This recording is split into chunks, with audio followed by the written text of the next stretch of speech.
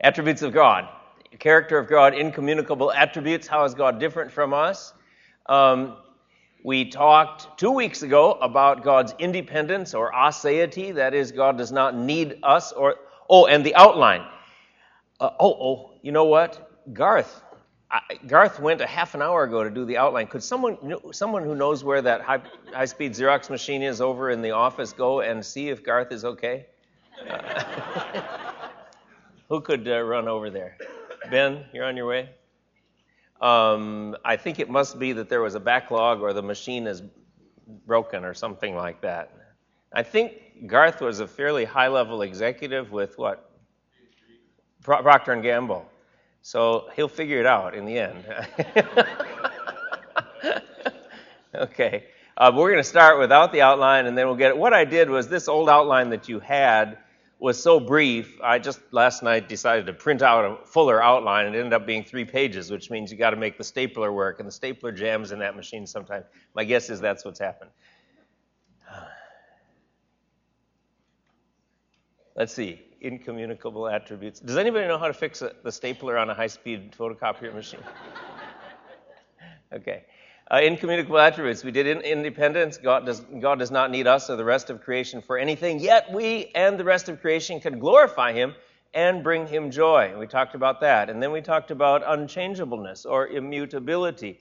And that is that God is unchanging in his being and perfections and purposes and promises, yet God does act and feel emotions, and he acts and feels differently in response to different situations.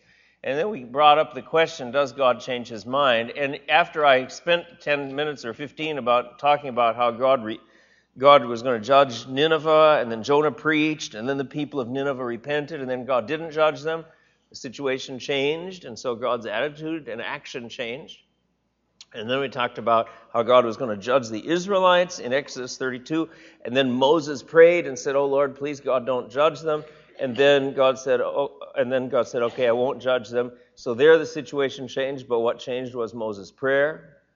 And in each of those cases, what happened was God's attitude and action toward the situation changed as the situation changed. And he had to do that if he was a just God. I mean, if the people repented and then he said, "Oh, too bad, I'll judge you anyway," he really wouldn't be just and merciful. So, but then afterwards someone came up to me and said, "Now, what did you say? Did you say that God changes his mind or not?" So then I put in this kind of summary after I went home 2 weeks ago, this kind of summary slide on that. Does God change his mind? Or did God change his mind? And does he change his mind? And here's kind of a summary of what I wanted to say, and this will be on the outline when we get it here. He changes his present attitude towards situations as the situations change. And the people of Nineveh repented, of course, then he changed his attitude toward them. And he changes the way he acts toward us according to several variable factors: our obedience, our prayer, other people's prayer, his plan, etc. But he never changes his eternal purposes. In that sense, he doesn't change his mind. So did God always, from all eternity, plan that Jonah would go to Nineveh eventually and Jonah would preach and the people of Nineveh would repent? Yes, I think God planned that all that would happen. But he planned that he would bring it about through human means. And so did he plan that Moses would pray and that he would then respond to Moses' prayer? Yes, I believe so. And so I don't think he changed his eternal plans, but he did change his present actions. That's where we ended last time. Now, I want to talk this morning about God's eternity.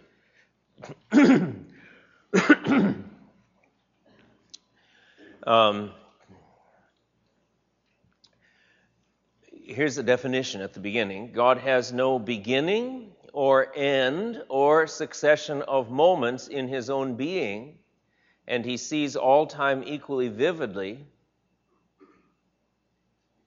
Yet God sees events in time and acts in time. So I'm saying God is outside of time in his being, but he acts in time with respect to the creation. Now, before I talk about that in more detail, I'm going to warn you that this is one of the hardest topics for us to even get a sense of understanding about in anything that we think about, in all of theology. It's hard because we live in time, but where it's really hard to figure out what time is. And then to figure out what it'd be to live outside of time is kind of beyond our comprehension in a way. And so this has been a topic that has taken up a huge amount of time for philosophers and theologians. John? God created time so that everything wouldn't happen at once. John's telling me God created time so that everything wouldn't happen at once. I agree. I think there's a lot of truth in that, actually. God created time, I think, so that events could happen and that he would progressively display his glory. So, good. Well, let's try this. God is timeless in his own being. We start with Genesis 1:1. In the beginning, God created the heavens and the earth. In the beginning of what? Well, I think it means in the beginning. I mean, the beginning of everything, the real beginning. And I think that's a little hint that it means in the absolute beginning, that is, when time began, in the beginning of time. I know, somebody wants to tell me the joke. That's the first baseball game in the Bible, in the big inning. I know. Okay. In the beginning. It just starts out. Like, here's where things begin. And then, Exodus 3:14, at the passage about the burning bush, God said to Moses, I am who I am. And he said, say this to the people of Israel, I am has sent me to you. Can you read the, it looks like, Daryl told me at the beginning, it looks like there may be a bulb that's burned out in the projector. Is it all right? We're going to read? Okay. So, yeah, I know this stuff. Okay. Say to the people of Israel, I am has sent me to you. The Hebrew, God said to Moses, Ehyeh asher ehyeh, I am who I am, or I will be who I will be. The idea is that God determines who he is, and we talked about in terms of independence, his self-existence. He determines his own character and existence. The Greek translation of the Old Testament made by Jews in the 2nd century BC, God said to Moses, Ego eimi haon, I am the being one. This is a present participle that has the idea of ongoing activity with the verb to be. So it has the sense of the one who continually is, the one who continually is the being one. I am the one who is always being. It hints at an idea of eternal presence. I am the one who always is, I am.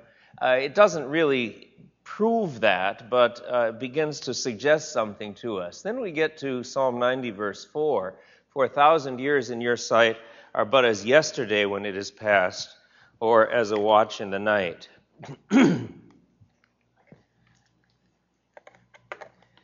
Now, tell me, this last row here, when is this starting to block the screen? Everything's above it. Oh, so we're okay? Okay, can you still see everybody here? Okay.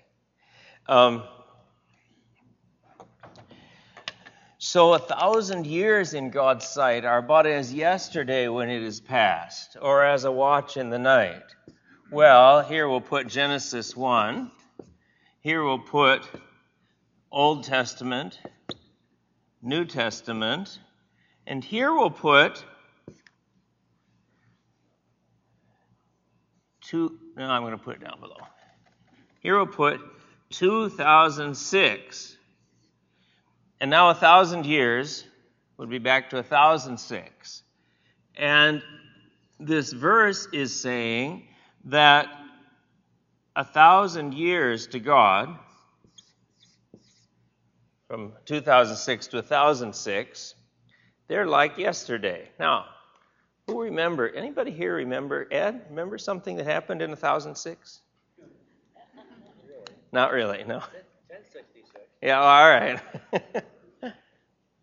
No, I mean, even if you could live 1,000 years, you wouldn't remember anything from that long ago, would you? But can you remember what happened yesterday? Sometimes. Okay. Yeah. Yeah, you couldn't remember yesterday. In fact, if you sat down and thought about it, you could list a lot of things that happened. Yeah, yesterday, incidentally, was Saturday. Okay, and you could remember sort of what time you got up and what you did during the day. Or as a watch in the night. A watch in the night is just 3 or 4 hour period of time in which a guard in a city would stand watch. And of course, your attention is really focused. When the next watchman comes to relieve you, then you can remember every rabbit that crossed the path, and every little kind of sound that happened in the night is very vivid in your mind the last 3 or 4 hours.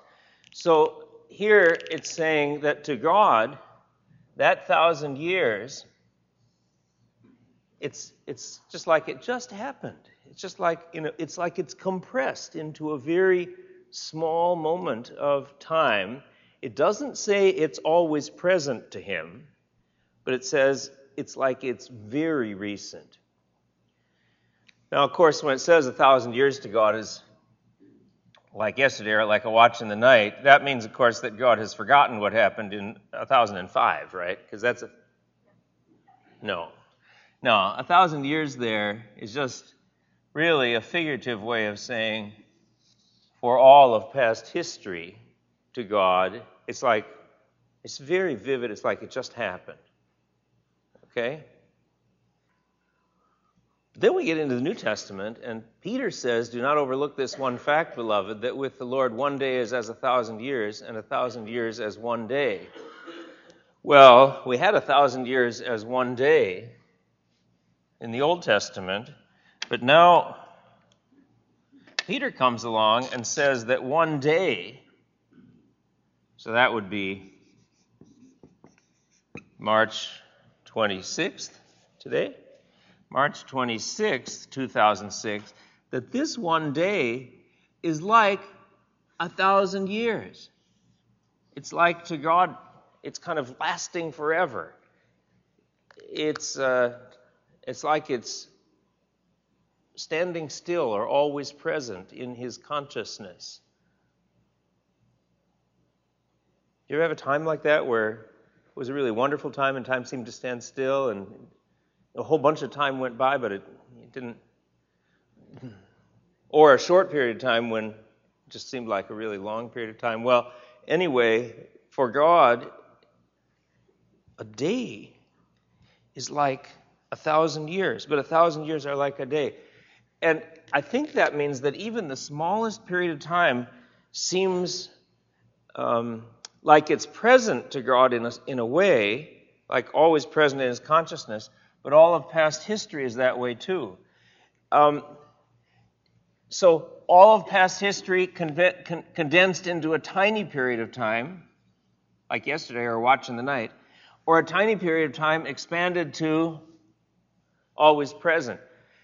Now, those two verses together say this is a different way of experiencing events than we experience them. It's a different way of experiencing time than we experience it. Joyce? Would it be accurate to think then that, like Bob said, God created time so we wouldn't have that much? That's for our benefit, but to him everything is a Yeah.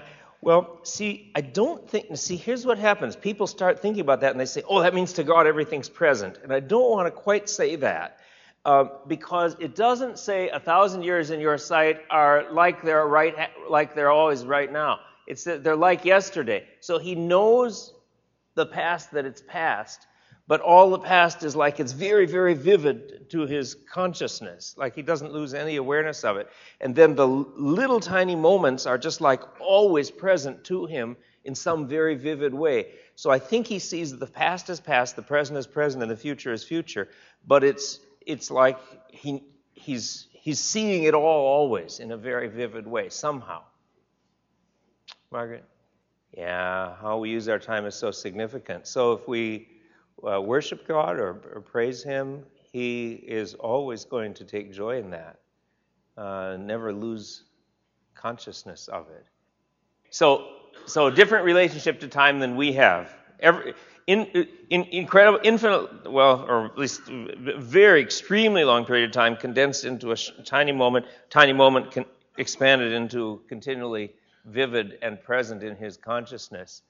Jesus then in John 8:58 comes in controversy with the Jews, and he's saying, "Truly, truly, I say to you, before Abraham was, I am." So here Jesus is during his earthly ministry, and they say, well, "You're not 50 years old. Have you seen Abraham?" Here's Abraham 2000 BC. And Jesus says, before Abraham was, here's Abraham, I'll draw Abraham up here. Before Abraham was, and Jesus, he could have said, before Abraham was, I was, which means he's older than 2,000 years. But instead of doing that, he says, before Abraham was, I am. And he uses a present tense verb, and he uses the same expression, exactly the same words as God had used to describe himself in Exodus 3:14, and the Jewish people know that he's claiming to be the God who is the I am who I am in Exodus 3, and they take up stones to stone him. But this is interesting that Jesus can say, before Abraham was, I am. Now we're getting into this affirmation of somehow he is present. He is like continually always present. Throughout all of history, he is the I am, the one who is. It's a very unusual way of expressing this. Before Abraham was, I am. How long before Abraham was? Well, before. Before. And then before the mountains were brought forth, or ever you had formed the earth and the world, from everlasting to everlasting, you are God. And I think those... I don't know if some of you know some Hebrew. Me olam, ad olam, from ages or everlasting to ages or everlasting. So this is, again, kind of an affirmation of from way back here to way up here, from everlasting to everlasting, you are God, as far as the psalmist can think back, or Moses can think back. Now, before I go on to this next passage, there have been some people who say you can't really talk about before time, because if you start talking about before, that means there's time. And in the book that I wrote called Systematic Theology, I talked about God always existing before time existed, and a friend of mine, a philosopher named William Lane Craig, who's a very good philosopher, he wrote a little article in a philosophical journal about how I was wrong to talk about God existing before time because that's self-contradictory. You know how philosophers can do that. Before time. Before, how can you say before? And so then I wrote a little response to him saying, well, you know, the Bible does talk this way. And it does seem to be the only way we can talk about something that's hard to talk about. And actually, after I published the article then in 1997, I found two new verses that I didn't realize said this. I had because the English translation I was using didn't actually indicate this. But look at this. 2 Timothy 1:9, who saved us and called us to a holy calling, not because of our works, but because of his own purpose and grace, which he gave us in Christ Jesus before the ages began. This is the ESV. We were working on a change of the RSV, Revised Standard Version, that said he gave us in Christ Jesus ages ago. Well, ages ago, that doesn't tell you much. That just says a long time ago. The King James Version said, before the world began. All right. But it's actually saying more than that. The New American Standard, from all eternity. But we put in the ESV margin, before times eternal. And that is really a literal translation. Pro, before. Chronon is times. That's plural. It's a genitive plural, times. aionion, eternal, unending. And I think what this verse is saying then is that back here in eternity past, before there was any creation, God gave us grace. He chose us. And He did that before times eternal. That is, that time or times, going over periods of time, ages, times, that they are going to be eternal. They're going to last forever. We'll put an infinity sign here. But they started sometime. So in that phrase, before times eternal, I think that it captures exactly the sense of what happened. There was a before, and that means God created time. But there's never going to be an ending, because time is going to go on infinitely into the future. And on our translation committee, when we were meeting, we met just one weekend in Nashville when we did this. And I remember sitting around the table, and I said, well, it's literally before time's eternal. And the rest of the translation committee said, yeah, that's true, but this is really a hard phrase for people to understand. Before time's eternal. It doesn't really. So we ended up with before the ages began, which is pretty good, because ages gives this idea of times, and then began is creation. But literally in the margin, before time's eternal. And that is what the New American Standard has in the margin as well. And I think the NIV and some others now say before time began, which is all right. But before time's eternal literally is I think what is giving us an understanding of what Paul's saying here, that he has in mind that in the beginning, Genesis 1:1, God created time, and then time went on forever. Titus 1:2 uses the same phrase, in hope of eternal life, which God, who never lies, promised before the ages began. That is, before time's eternal. The King James Version, having just before the world began, didn't really clue people into the fact that it was talking about time being created and then time being eternal. And so I think people overlook these verses in the kind of ongoing debate, and I think they're important. Jude 1:25, again, a very interesting verse. To the only God, our Savior, through Jesus Christ our Lord, be glory, majesty, dominion, and authority before all time, and now and forever. Amen. And this is pro pontos tu ionos, before all the ages, or the age, or the time, before all time. This can mean time or age or even world, but when it's connected with before and now and forever, that's past, present, future, I think it has a time reference.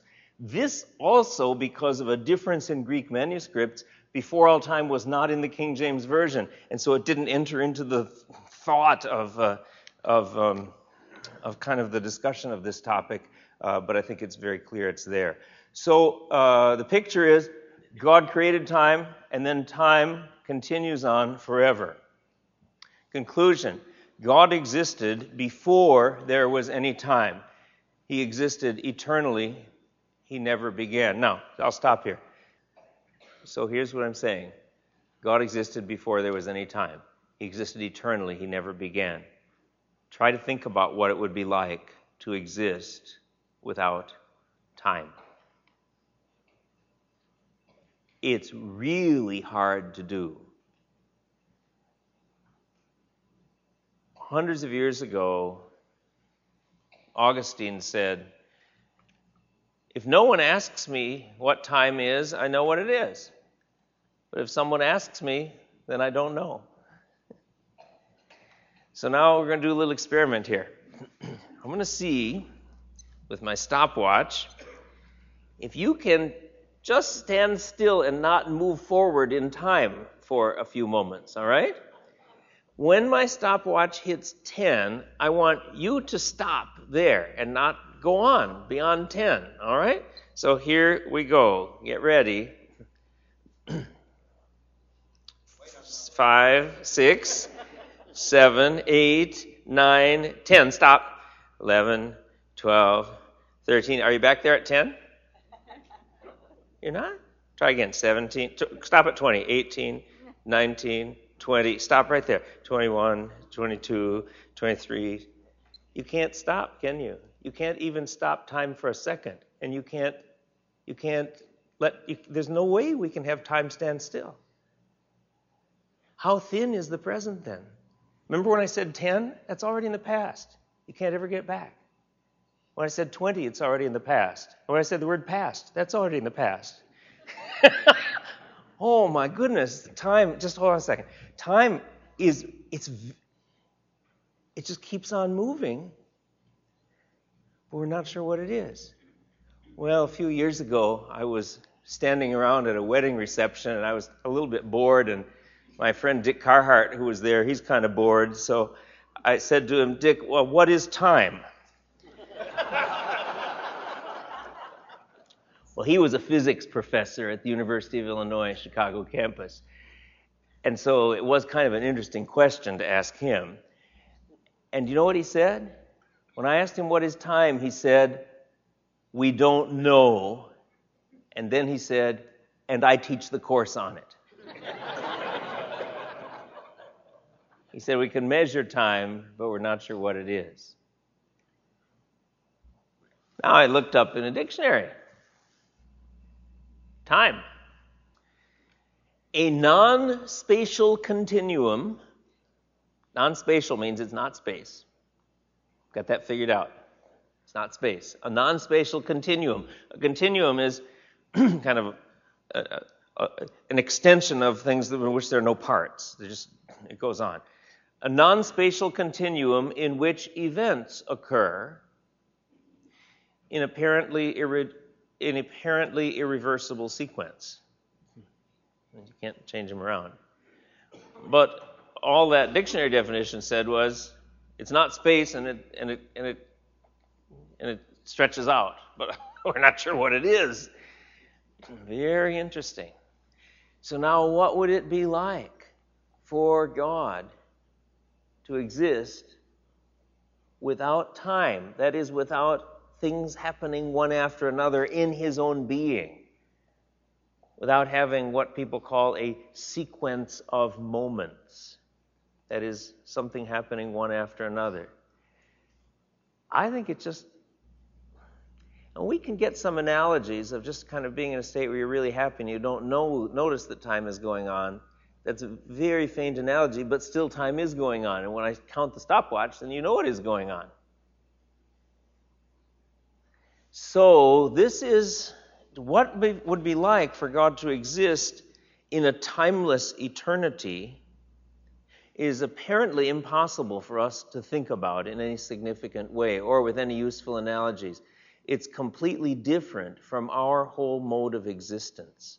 It's truly an incommunicable attribute. It's a way in which God is very, very, very different from us. But I think then that God created time along with the creation of the universe. And physicists, in fact, say that time and space and matter all go together. You can't have one without the other. So what I'm thinking here is that this whole box shows that God created time along with when he created. That time was just part of what he created. And I think it's going to go on forever and never end. But I don't think it ever started. Garth, thank you for an hour of faithful work. I'll have to get your tape. Yeah, you get the tape. Thank you. Yeah, thank you. And I didn't know I was asking you for something that hard. And Wayne. And Wayne, thank you. And your aide. And Ben. Yeah. Thank you all. What happened? The machine jammed? Over and over and over and over and over. Over and over. Oh. We did it then. Yeah. Wayne and Ben. All right. Good. Thanks. I said I thought you'd get it done eventually. Okay. Good. All right. So I think God created time along with the creation of the universe in Genesis 1. What I'm saying here is the majority view, vast majority among all Bible-believing theologians throughout history. Non-Christians have different views of time. They don't know what it is. They think it's circular. They think it repeats, etc. We have a view that says time is going forward, and that gives meaning to our lives, and that means that we're headed toward a goal, and God has a purpose for history of the world. And that's very important in terms of how Christians think about all of life. The alternative is a minority view, and that is that God has always existed in time also. And interestingly enough, when I taught at Trinity, one professor held that. His name was John Feinberg. He was a colleague of mine, and he was writing a book on the doctrine of God, and he began to think that God has always existed in time. And so he kind of wrote up his chapter on it and circulated it to the rest of the department. And the other 7 of us or so in the department all read this, and we kind of got together in a long meeting in our department and said, because he wanted to be sure he wasn't just kind of going to lose his job over this or something. And we all said to him, John, we don't agree with you. We think you're wrong, but we think you're trying to be faithful to Scripture. We don't think you've gone outside the bounds of orthodoxy. But the problem is that if he's going to say that God has always existed in time, then you don't just have time going infinitely that way. You've got time going infinitely this way, infinitely back this way, way, way back this way. Farther than, but see, if it's infinite, am I ever going to get back there? No, if it's infinite. And also, if it's infinite, if it really is infinite, as time has always existed infinitely, then could you ever get to 2006? See, the problem is you can never get to the present because it's infinitely far in the past. Well, anyway, you could think about that if you can't get to sleep tonight. Okay. And then I just put this for discussion of whether it makes sense to speak of something happening before time. See this little article in this Philosophia Christi. It's a journal of Christian philosophy that I've only ever put one article in, responding to Bill Craig, with whom I agree on almost everything, but not this. B, God sees all time equally vividly. For 1,000 years in your sight are but as yesterday when it is past, or as a watch in the night.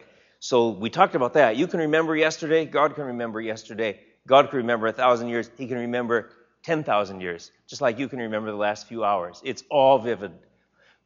And that doesn't mean, now here again you get philosophers saying, oh, if God is timeless, if he exists outside of time, he doesn't know if Abraham Lincoln is still president or not. It all looks like it's present to him. And the Bible doesn't speak that way. And so I want to guard against that and say, no, let's speak the way the Bible speaks. It doesn't say 1,000 years in your sight are like they're present when they're past. It says it's like it's yesterday. All right? When it's past. It's still, he sees the past as past. And in fact, and then he looks into the future, declaring the end from the beginning. Let's see. Remember the former things of old, for I am God and there is no other. I am God and there is none like me, declaring the end from the beginning and from ancient times, things not yet done, saying, my counsel shall stand and I will accomplish all my purpose. Now we get here and we see that going into the future, God declares things that are going to happen in the future, and so he knows what's going to happen in 2007 and 2008 and 2009. He knows what's going to happen on into eternity future. And so not only does he know the long ages past, as if they were past, but he knows it all very vividly. And not only does he know the present, and it's continually present to his consciousness in some way, but he knows all the things that will ever happen in a future that's never going to end. How many things is that? How can God know an infinite number of things? Because he's an infinite God, I guess. But that's really an astounding thought. And he declares from ancient times things not yet done. And God sees events in time and he acts in time. Now here, I don't want any of us to say that he doesn't act in time or he can't be in time in terms of his actions or he doesn't know what day it is today.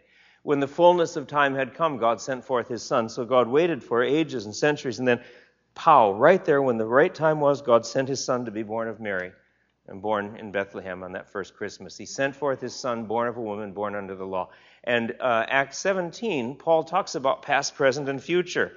That is, what did God do in the past? In the times of ignorance, God overlooked. What does he do in the present? Now he commands all present people everywhere to repent. Why? Because in the future, he has fixed a day on which he will judge the world in righteousness by a man whom he has appointed. So God has acted, past, present, and future, and Paul has no problem declaring that. D, here's to overcome one other misunderstanding. You and I are always going to exist in time.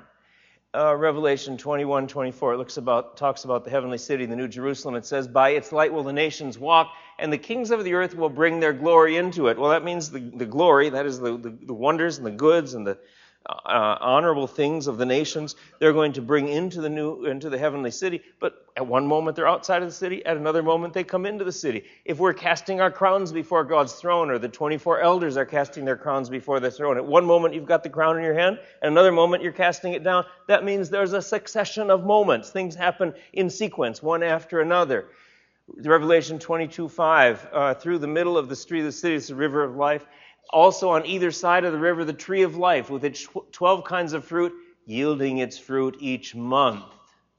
So there is time in the heavenly city, in the New Jerusalem.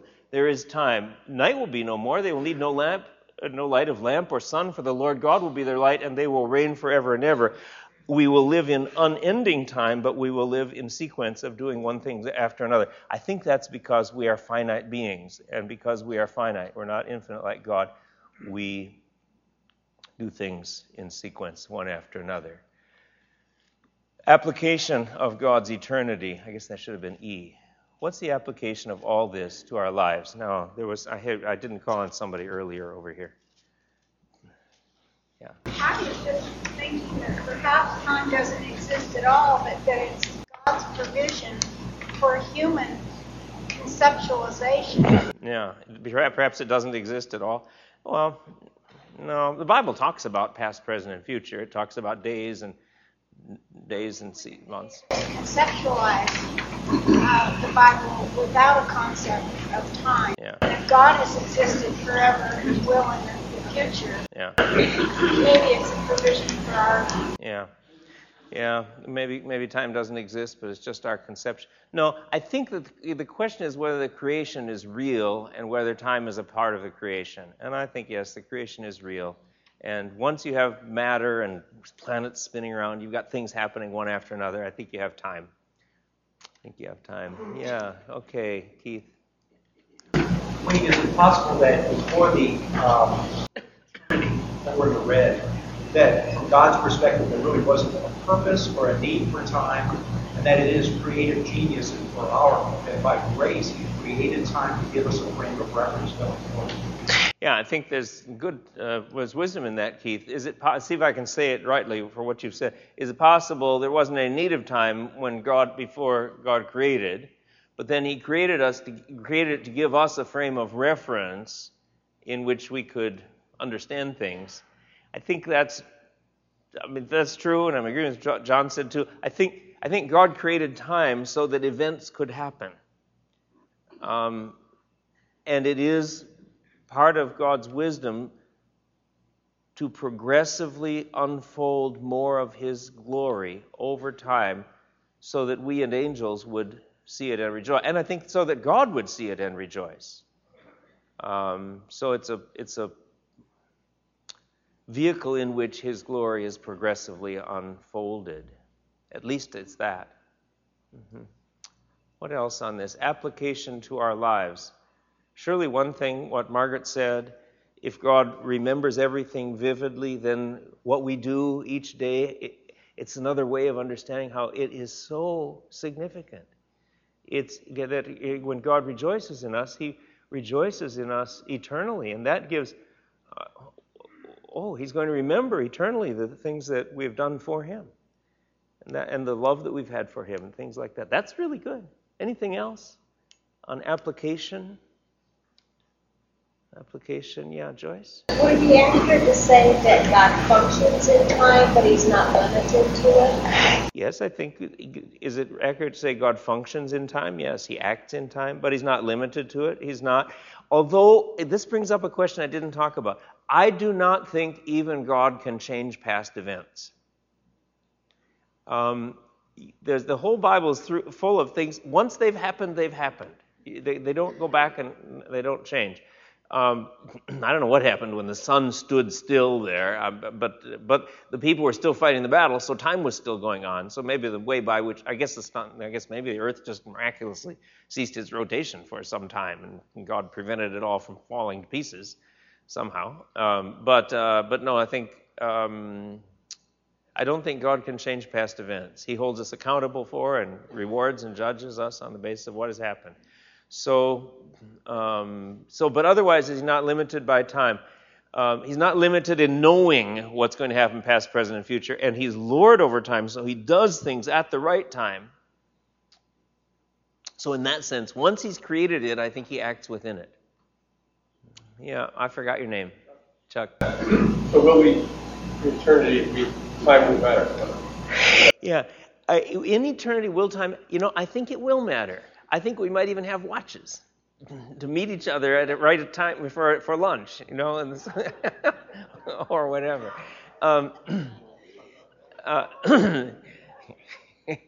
Yes. Yeah, what happens if you miss your appointment? Well, you get another chance, but John says we won't be late. Yeah, I think we will exist in time, and because there's something about doing things, setting a goal and then working toward a goal and seeing progress toward a goal. That's part of who we are. And I think God's going to let us do that in the future too. Make plans, bring about projects and things. I think about not being late. I do think that part of our growing in imitation of God is growing in our not being tyrannized by time or not letting time defeat us, but being on time, which has been a struggle for just personally for me. That's just an area which I haven't done so well in the past, and now I think we're doing. How much are we doing better? Yeah, we have in the last 4 or 5 years done better, I think, on this. Always, this idea of always rushing, the person who's always a day late and $1 short, that kind of thing. Now that I say that, what about this manuscript that's due to the publisher? Well, I better.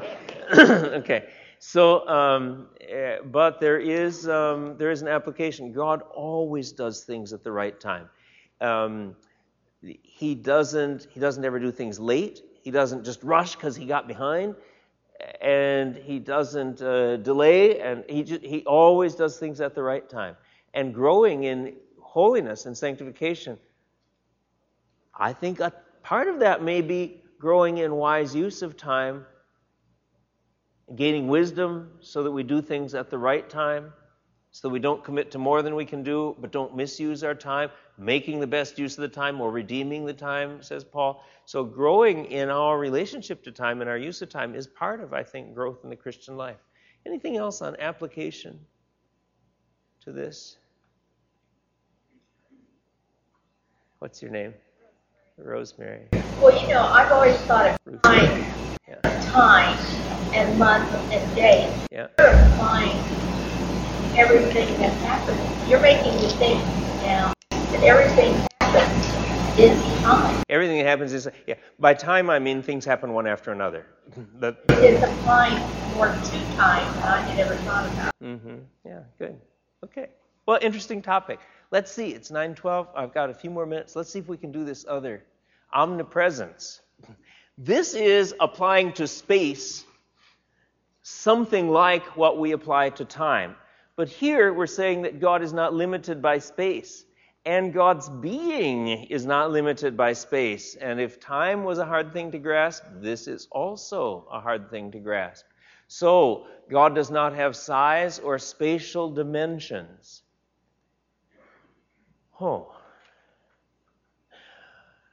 and is present at every point of space with his whole being. Yet God acts differently in different places. I'm trying to give a balanced definition again.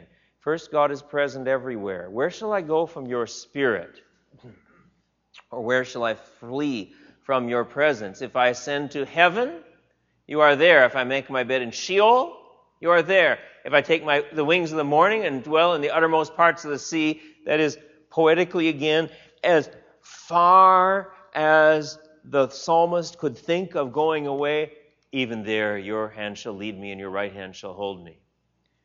And through Jeremiah, God says, am I a God at hand, declares the Lord, and not a God afar off?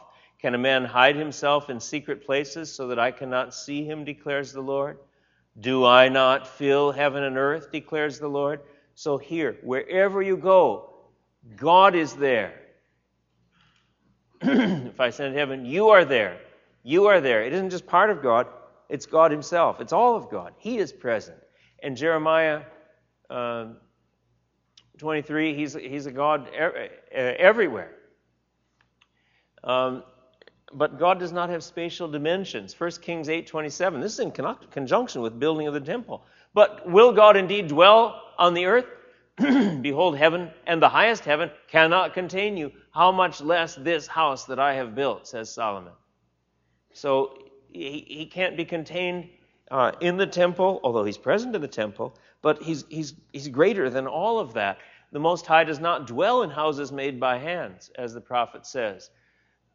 So God doesn't have size or spatial dimension. He's present everywhere, but no space can contain him. Not the temple, not the universe. It can't contain him. Again, I think, like we said with time, this is saying that God has a relationship to space that is different than anything that we can think about. I don't think we should say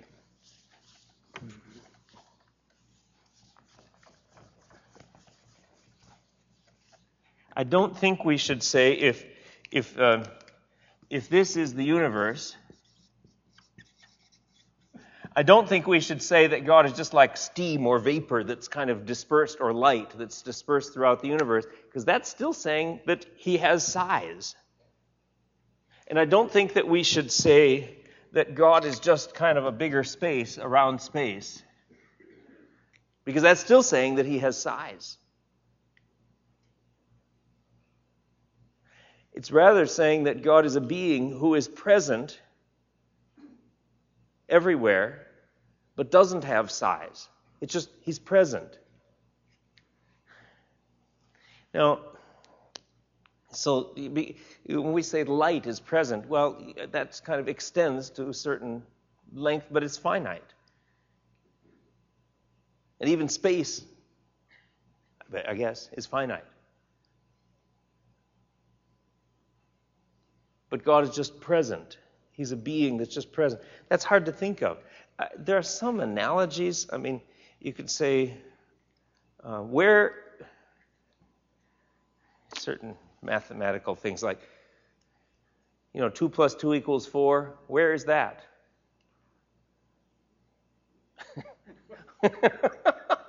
Well, 2 plus 2 equals 4 just is. It isn't quite any place.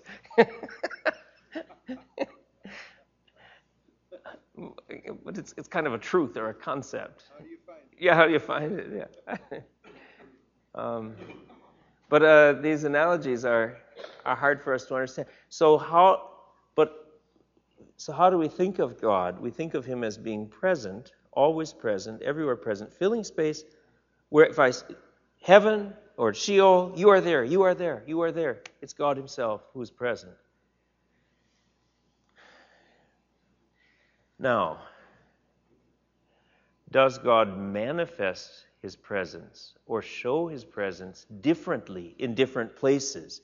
Yes, he acts differently in different places. In the Old Testament, he was especially present. He was present sort of in the whole world to keep it in existence, but he was especially present among the people of Israel. And then among the people of Israel, he was especially present in the tabernacle. And then in the tabernacle, he was especially present over the Ark of the Covenant, where his glory dwelt. There he showed his presence. He manifested with this glory, this bright shining light that surrounded him. He manifested his presence in a stronger way. And I think we know in our own lives that sometimes we have a stronger manifestation or awareness of God's presence. Sometimes he makes his presence known to us in a more strong way. And that is a kind of presence to bless.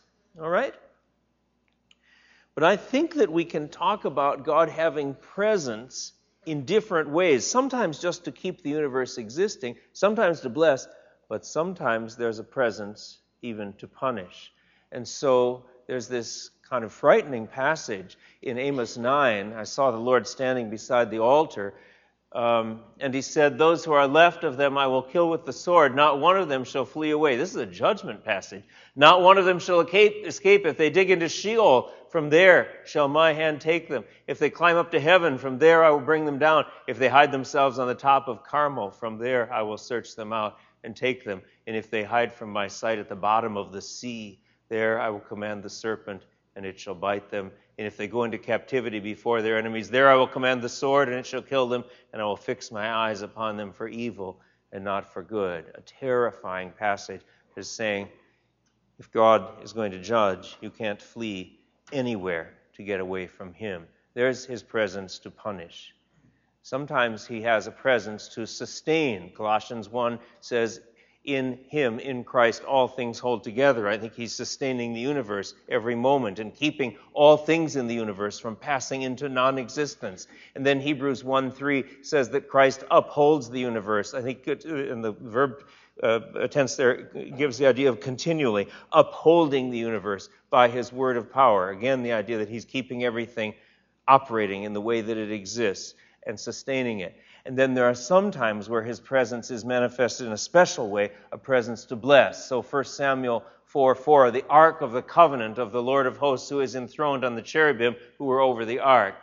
And so there was God's special presence to bless. And Revelation 21 predicts a time in the future when we ourselves will be in the heavenly city, the New Jerusalem, and we'll know God's presence to bless in a special way. I heard a loud voice from the throne saying, "Behold, the dwelling place of God is with man. He will dwell with them, and they will be his people, and God himself will be with them as their God." So in the way that the Bible normally talks about God's presence, it means this third kind, this presence to bless. And to be separated from God then means to be distant from his blessing, to be cut off from his blessing. In his presence, in your presence is fullness of joy. At your right hand are pleasures forevermore. And so in 2 Corinthians 3, now the Lord is the Spirit, and where the Spirit of the Lord is, there is freedom. That is, again, presence to bless where he's present. And the Spirit of God dwells in you. If Christ is in you, the Spirit is life because of righteousness. So Christ dwells in us in a special way to bless and bring new life in a way that he is not present in the lives of unbelievers.